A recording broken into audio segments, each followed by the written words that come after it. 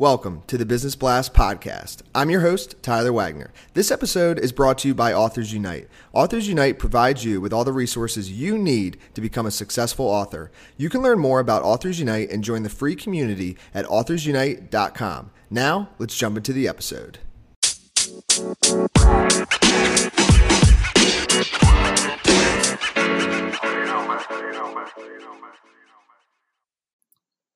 All right, everyone. Welcome back to another episode of the Business Blast podcast.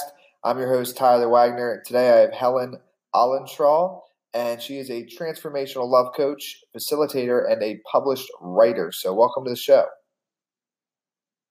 Welcome. Thank you very much for having me, Tyler. Of course. We'll dive in, Helen, to the first one. The first one I have for you is, what is the best story from your life that has an underlying valuable message? Look, we know that as we grow up, we get lots and lots of stories, but I think one of the most powerful for me was several years ago. I was working in a little 4-block mission town out the back of what we call out the back of the Black Stump. So it's on the Darling River in New South Wales. So it means it's in the middle of nowhere. So it's a tiny little inward-looking, really, really complicated, violent, disenfranchised, impoverished community that was experiencing like generational traumas, multi-layered and very deep grief. It's quite a complicated little town. And most of the people who worked in that town, like me at that time, were what we call blow-ins in Australia, and that means they blow into town and do something and eventually blow out again. They don't stay around. So it was a town that was really fueled on racism and hatred, and there's little work for the young people, the Indigenous community, and they're the ones that I was there to work with. So it was also a time, at that time of year, it was the middle of summer, and there'd been lots of elders who'd passed away. So really kind of deep, heavy stuff going on for them. And I was working with some of the elders, and I was also trying to work with some of the non-Indigenous community about creating change for the young people. And I could see lots and lots of opportunities where small changes could make a really big difference. But every time I tried to work with people to enact it, I was getting brick walls in front of me. So I was standing on the wharf one day overlooking the river. It used to be big steam engines and things, steam boats come through and take produce down the river. And I was standing there talking with my Indigenous mentor. Now, he was a really big guy called Philip, like he's 6 foot tall and he was built like a big unit. And I was just sharing my frustrations, and he kind of just looked at me as he did, really quietly, and looked down, and then he turned to me and he said in his really big, deep voice, "Ellen," because he never called me Helen. We dropped the H when I was up there, "Ellen." He said, "Look down there," and nodded at the river, and he said, "Just go with the flow." And I kind of thought, that's not helping me very much. You know, I thought first he meant that I'm chill out, take it easy, let life move along, you know, that kind of stuff.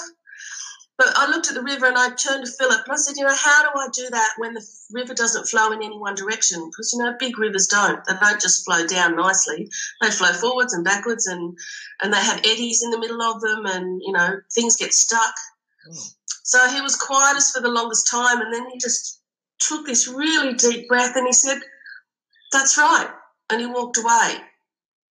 And I couldn't kind of cope with what he'd said. So it took me a while. I was standing there looking and leaving.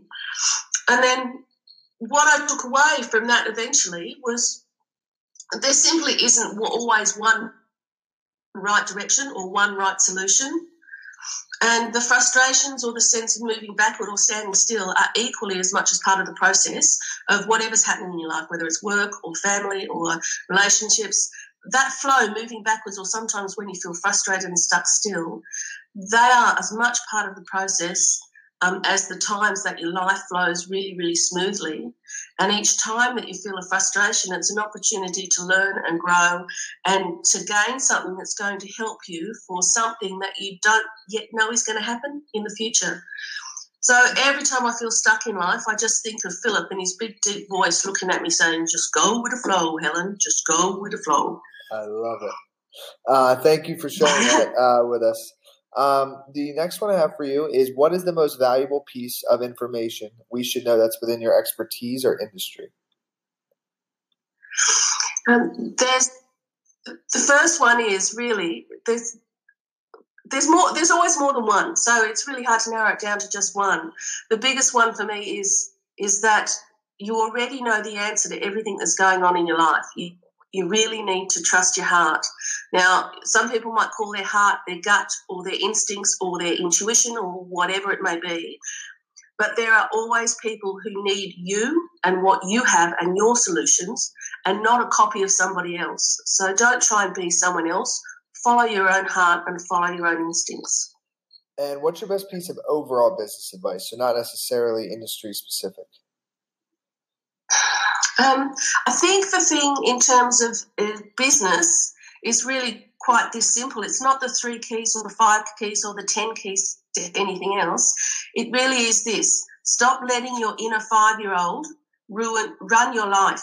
So we all, their job is to play and explore and laugh. And what that means is we all have beliefs that we have created from the age of 0 to 7. And those beliefs determine how we interact with the world, how we make decisions, how when we have adversity, what we do.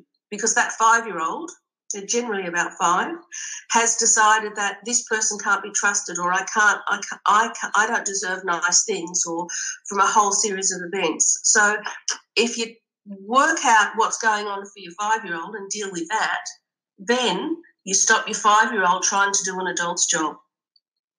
And if you could give your younger self one piece of advice, what would that be? My younger self? Oh, it would be simply this. Trust you. Really trust you that you are absolutely right. What you think or feel or know is right for you. Other people in your lives can only give you advice based on what they believe would be right for them in their circumstances. So trust your own knowledge about what you need for you right now. And in your opinion, what's the key to happiness? Key to happiness is connecting with you, connecting with your heart, connecting with your intuition, connecting with your higher self, whatever you might call it. Because when you can do that, the world will reflect back to you that connection that is you. So in my world, the world is just a great big reflecting mirror. If you're not in tune with you, then the world around you is out of tune with you as well. So when you get in tune with yourself, the world will start to play the same game. I love that. And what is the best book that you've read, and what was the number one thing you learned from that? Well, aside from my own book, which is is there's a couple in terms of business that I think are really powerful, and they're both by Tim Roth, and they're the Leadership Strengths and the Strength Finder books. And the reason that I think they are important is because they teach you to play to your strengths. Everyone has a unique combination of skills and strengths. And once you know what yours are and focus on those areas of your life, your business can become easier. Let's face it, you can always employ someone who does the stuff that you don't do really well. And by trying to fix what your weaknesses, then really you're spending 90% of your time to get a 10% effort and an outcome. If you focus on your strengths and put the same 90% in your strengths, you're going to get 110% back. So play to your strengths, read those books, work out what your strengths are, play to your strengths, and get someone else to do the stuff you can't do. And what is your favorite quote and why?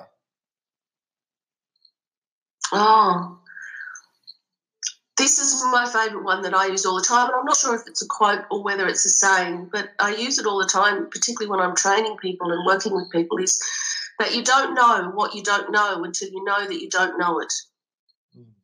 So it's a reminder to treat yourself kindly, that there's more information out there in the world than any one person can ever learn in a dozen lifetimes. So it's about saying, well, I didn't know that. So now I know that I don't know that. What can I do differently next time?